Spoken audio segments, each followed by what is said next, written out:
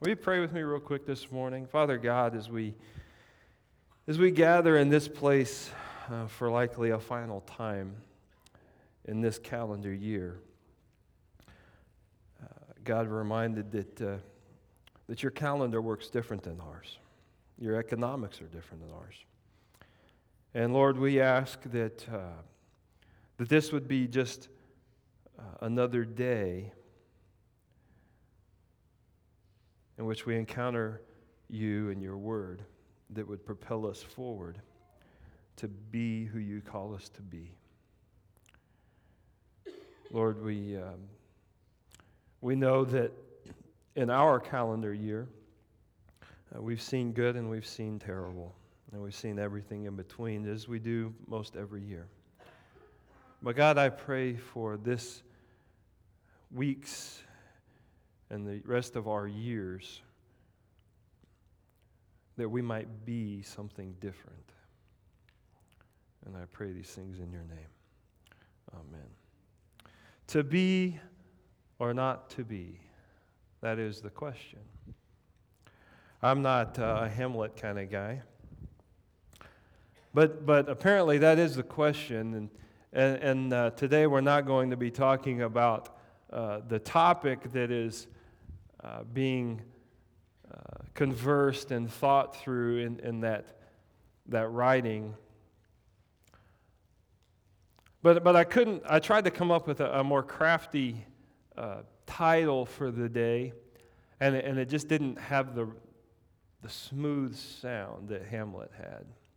I thought about to be and not to do. That didn't go very far for me. To be, I just struggled, and so I reverted on some guy that lived and wrote in the early 1600s that has lasted a really long time. So to be or not to be, that is the question. And we have these things called New Year's resolutions, and of course I don't do them, but a lot of people do. And so I thought I'd go on, and I found this website that lists the most common ones. And just for fun this morning, I thought I would read. I think it's 10. So here's some of the most popular year after year. Drink less alcohol, eat healthy food, never been on mine, get a better education, get a better job, get fit, lose weight, which to me seem like they're one and the same. Manage debt, manage stress, quit smoking, reduce, reuse, and recycle, save money, take a trip, volunteer to help others. And this particular website gives helpful advice on how to do all of these, and it's especially on the manage debt and save money in the reduce portion. If you want to know how to do those things, just go to the helpful people at usa.gov. One of their links, I will not tell you which one of the links doesn't even work. So I don't think they're going to be a whole lot of help. But I think, actually I really believe, that there's an idea that runs throughout God's Word that I want us to think about this morning that answers all of those and more. So I would encourage you, if you have your Bible, turn to Exodus chapter 3.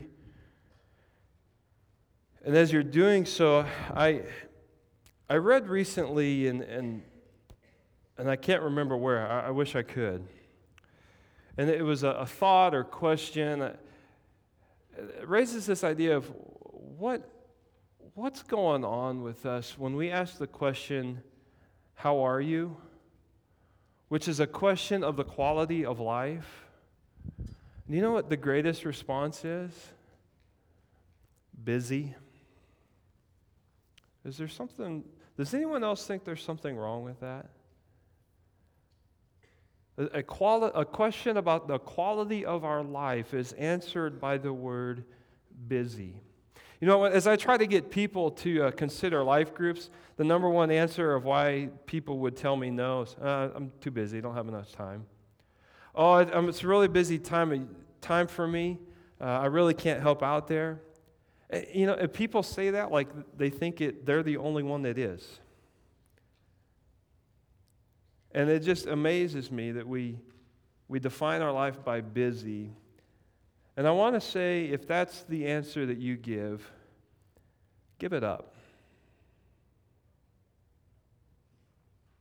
Throw it out. Make decisions that will make your life better, that create opportunity for you to more passionately follow God. If the best answer you can give is busy, give it up.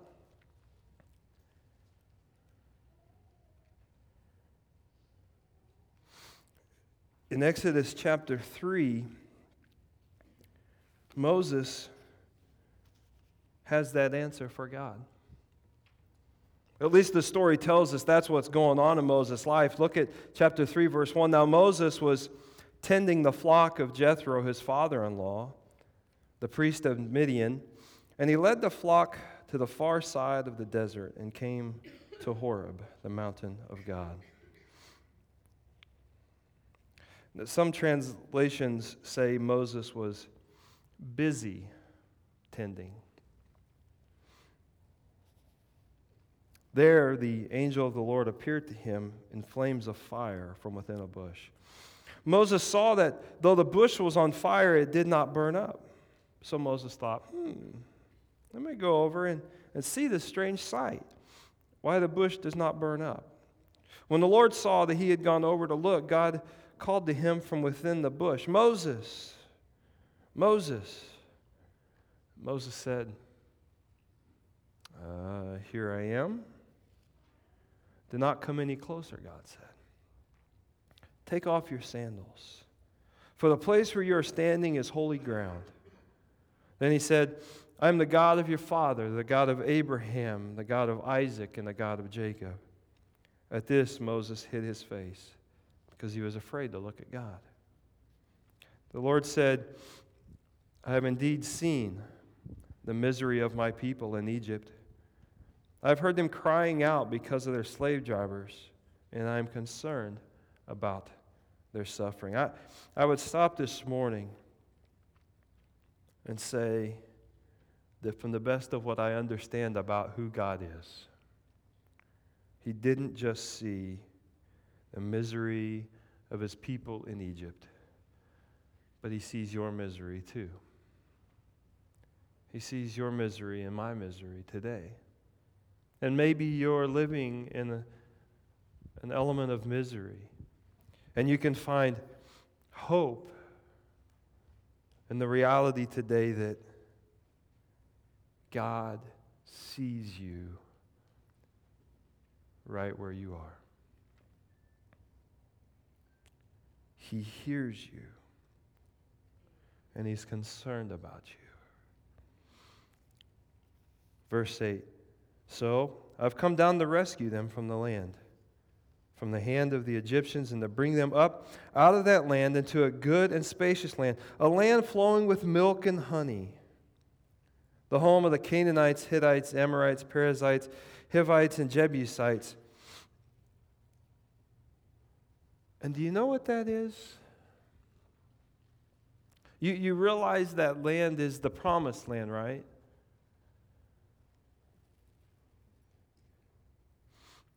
As we read this today, what would the promised land be? Would it be success in the next resolution you might attempt? Would it be arguing less with the kids or your spouse? Would it be finding that right individual that would complete you? Or what would the promised land be? I want us to think today that maybe it's not even a place.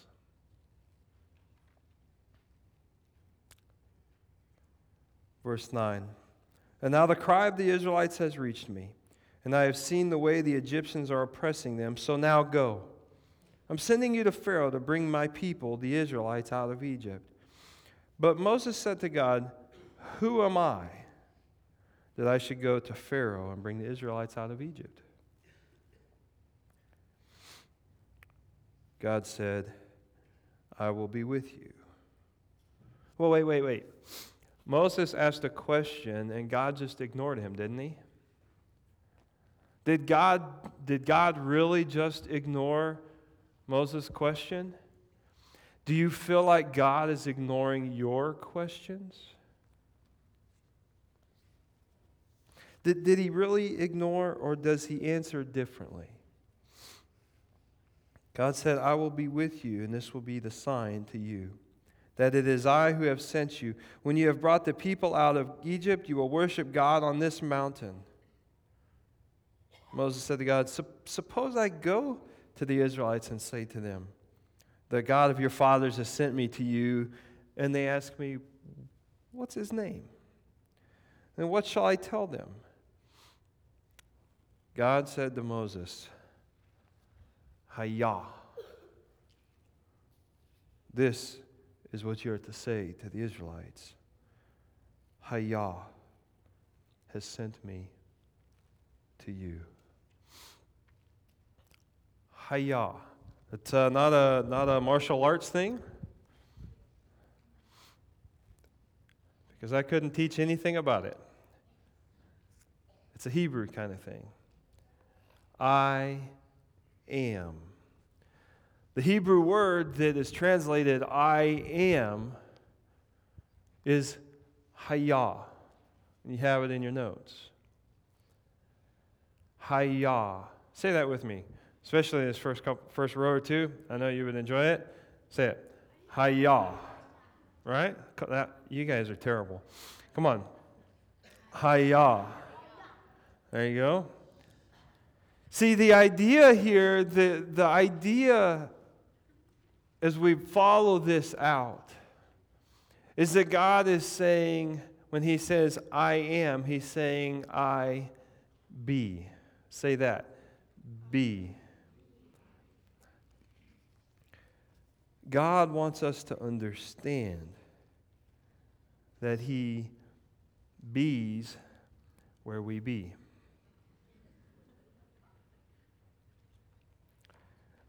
There's more, I promise.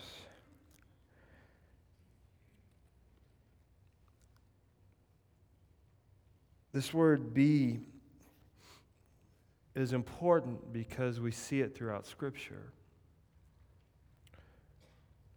It means to be or become. It means come to pass. It means exist or happen. And it's really important that we understand that God is the same yesterday, today, and forever, and that means that he bees.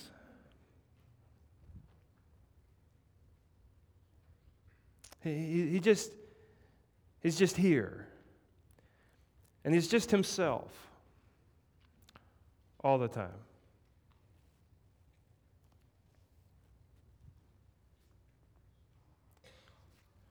So,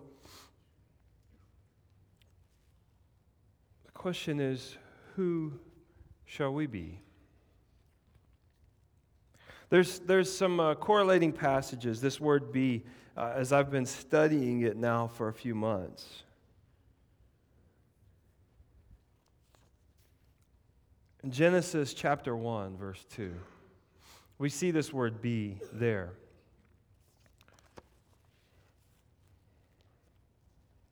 My fingers are cold this morning. It's hard to turn pages. Genesis chapter 1, verse 2 says, now the earth be formless and empty. That's really what it says. It was in a state of existence before God did his creating, as we would understand it in the rest of the chapters. What he had to start with was nothingness. He began from nothing. It just was. It just be. There was nothing. And then in Exodus chapter 3, we see that Moses was tending the flock, and really what that really in the Hebrew is more accurate to say is that Moses be tending. He was a tenderer with his flock. He just was with them. He wasn't, that was who he was. In Leviticus chapter 26, God says, I will walk among you and be your God. I will hayah your God, and you will hayah my people. And so what God is saying is that he bees, and we need to be. Numbers, this just continues. This is hayah. This is the same Hebrew word, and I'm just giving examples here of how it continues. Numbers chapter 15, verse 40, says that we need to consecrate ourselves or be holy to God. So, in other words, we need to hayah, holy. We need to be holy. You know, our understanding of holiness is interesting as you go around and you talk with different people groups, and it really shapes our action. For example, if you believe that holiness isn't an option until late in life, maybe on your deathbed, then why would you ever bother being holy? And there are theological camps that's where they are. They believe that holiness isn't possible in the day-to-day life. There are others that say, well, you know, you're going to struggle with it forever and ever and ever, and maybe you'll glimpse moments of holiness. But there'll be moments where you not even close. And I will admit that that's where I often feel I exist. Even the founder of the Wesleyan movement, John Wesley, whose teaching we understand and agree with most strongly, he felt three different things. He felt like that he could exist in a state of holiness on a regularly. That was the norm. There were times when he felt that. And there were times when he felt like it was a struggle, and there were times he felt like it would never, ever be a reality. But what we give our mind to shapes the way we will act. And so if you think biblically there's no chance, then you could live like and hope for heaven. I happen to believe that when God says, like in Leviticus 11:44 and a lot of other places, he says, be holy.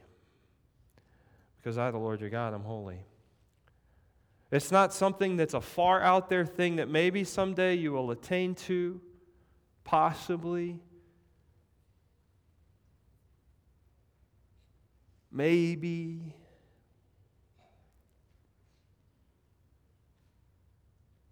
I believe it's something he says that we are to simply be.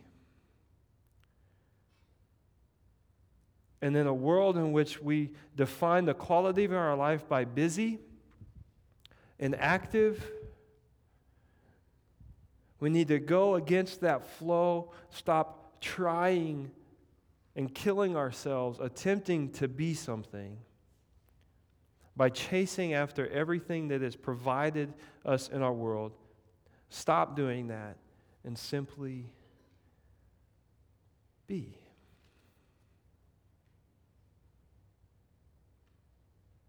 Give your mind to that for a moment. What would it look like in your life if you stopped chasing everything and started being holy.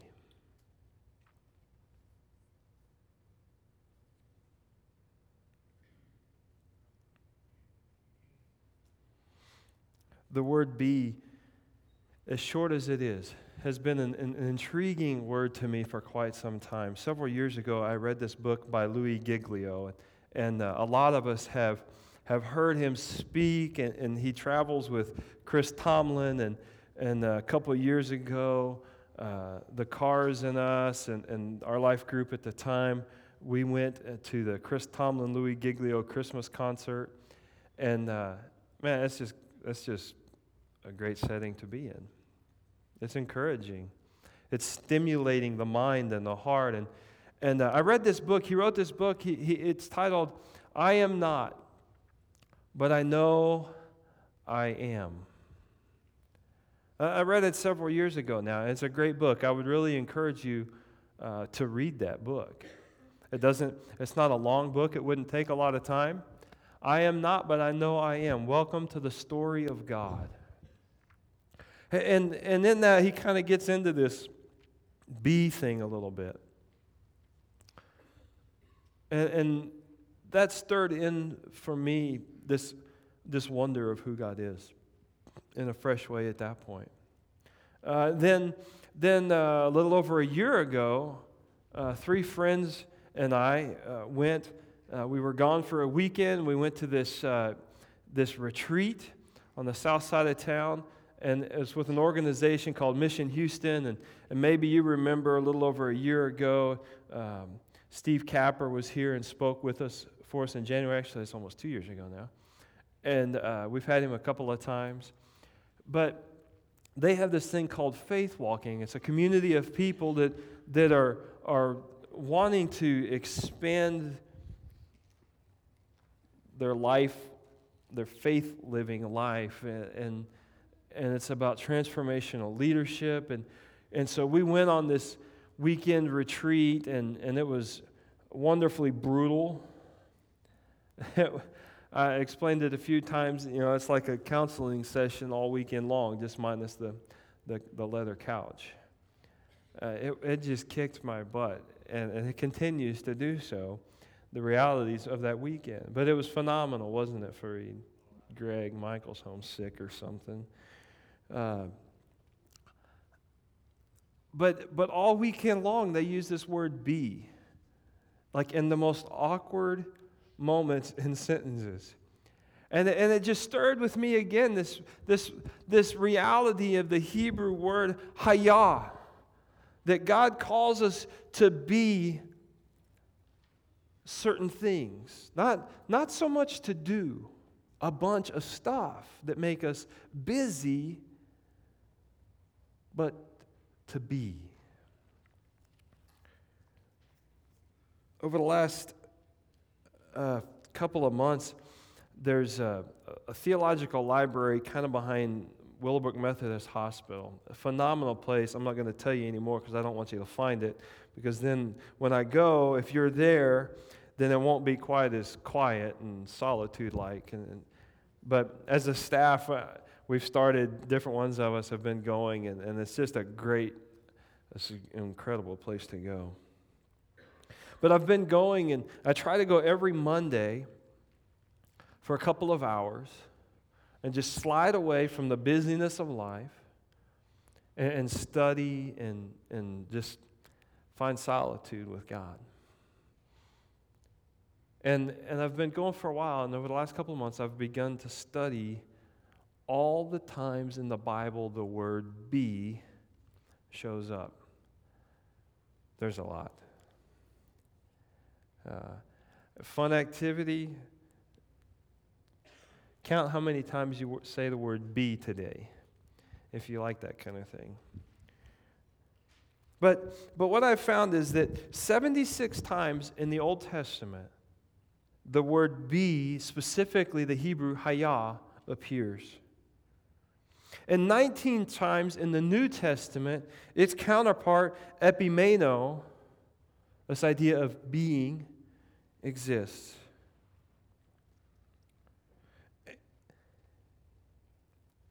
I thought I'd share a few things that my study has revealed to us so far. Things God calls us to be so far. And there's the Hayah, be, and then there's other be, but this idea is it calls us to consistently being something. And so far, in just Genesis and Exodus, it's all the further I've made it, 120 times the word be followed by something we are to be or not be shows up. And so creation, God says, let there be, what came first, you know? Light. Be expanse.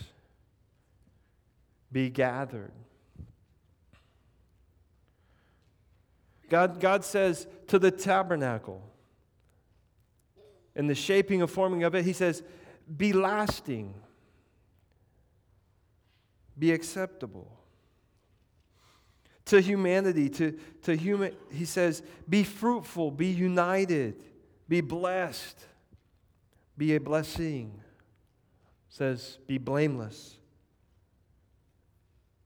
be named. When he would give people a name, when he would change their name, and he's saying, this is who you will be. This is who you do be from now on. Be filled. Be holy. He even says some things that we should not be. Don't be alone. Don't be cut off from who he is because of decisions that we would make in life. Don't be cut off. Don't be distressed. There's even this negative, it's not a don't, but there's this negative realities of decisions we make that turn us into and make us to be something that we weren't meant to be. And when those things become a reality, these negative bees are restless, cursed, slave, exposed or naked, dead. Those are negative.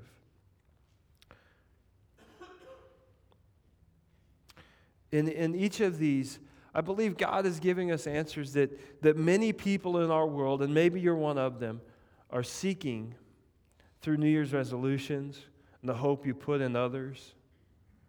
God is giving answers. In Genesis chapter 1, I love the imagery that comes from this. In the beginning, God created the heavens and the earth. Now the earth be formless and empty. And then what do we see from there? As God says, be light. And he continues. Is that God is giving shape and filling to who we be. And so we seek all of this garbage. And some garbage looks pretty nice for a while. But we seek it because it brings pleasure and it brings these fluffy feelings. Like the pink trees behind me are not given off right now. But when we be, God has filled the shape that he has created in us. God didn't answer Moses' question in Exodus 3 when he says, who am I? God, at least he didn't answer it in the way we would normally seek our answers, right? What did he do instead? He said, don't worry about who you are, just know who I am. Don't worry about your life situations. Don't worry about the fiscal cliff. Don't worry about the resolutions you may or may not be successful in fulfilling. Know who I be and be likewise.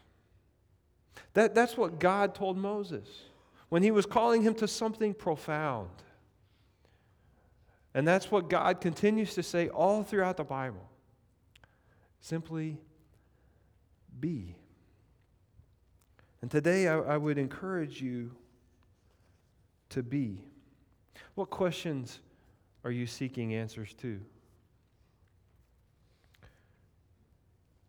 In your attempts at resolutions, in our prayers, maybe in anger, maybe in doubt, are you seeking action, or are you seeking to be?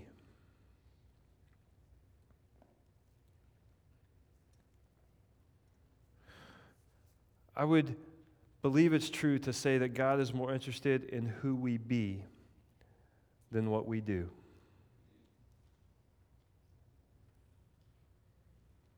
Because if we be who He created us to be, naturally we will do what He calls us to do.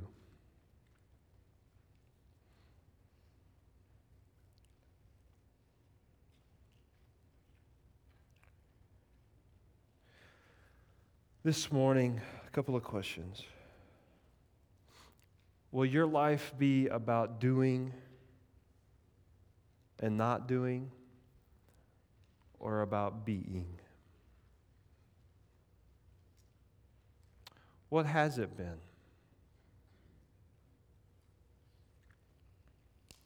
Revelation 22.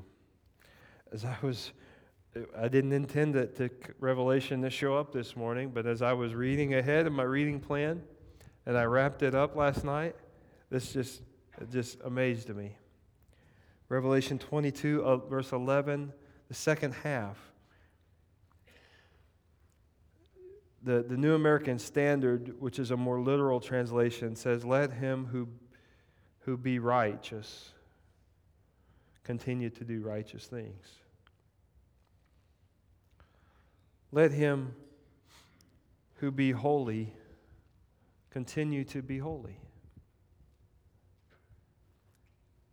The NIV, for those that may be freaking out right now, says, "Let him who does right continue to do right. Let him who is holy continue to be holy." But the more accurate Greek is, "Let him who be righteous continue to do so." And let those who be holy continue to do those things which nurture holiness. Will you close your eyes with me this morning?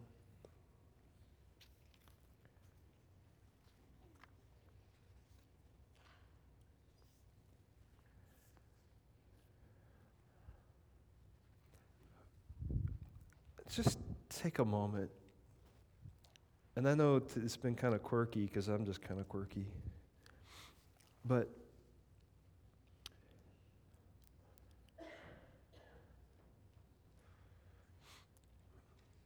who do you be?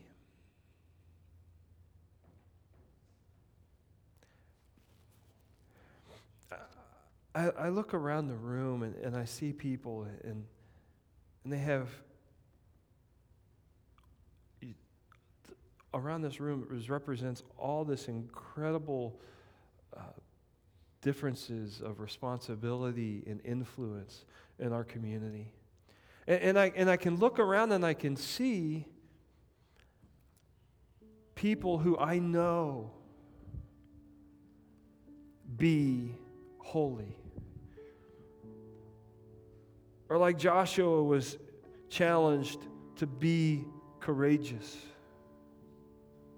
And I look around the room at those in the space that I know, and I see many who I truly believe are these things. And I look around the room,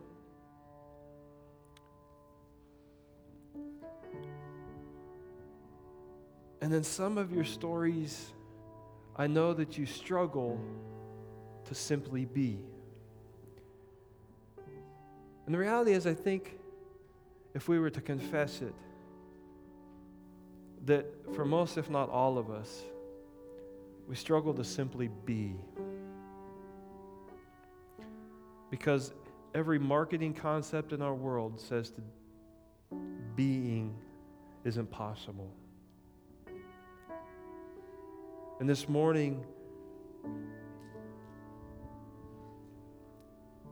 we've placed more music, more opportunity to sing about who God bees and our call to being from now to the end of our time here together, because I want us to be able to respond with our heart, with this idea and this wonder and awe of who we be. Because there's nothing greater than who God bees. And it's because of who He is that we're here. And we can ask these kinds of questions of ourselves.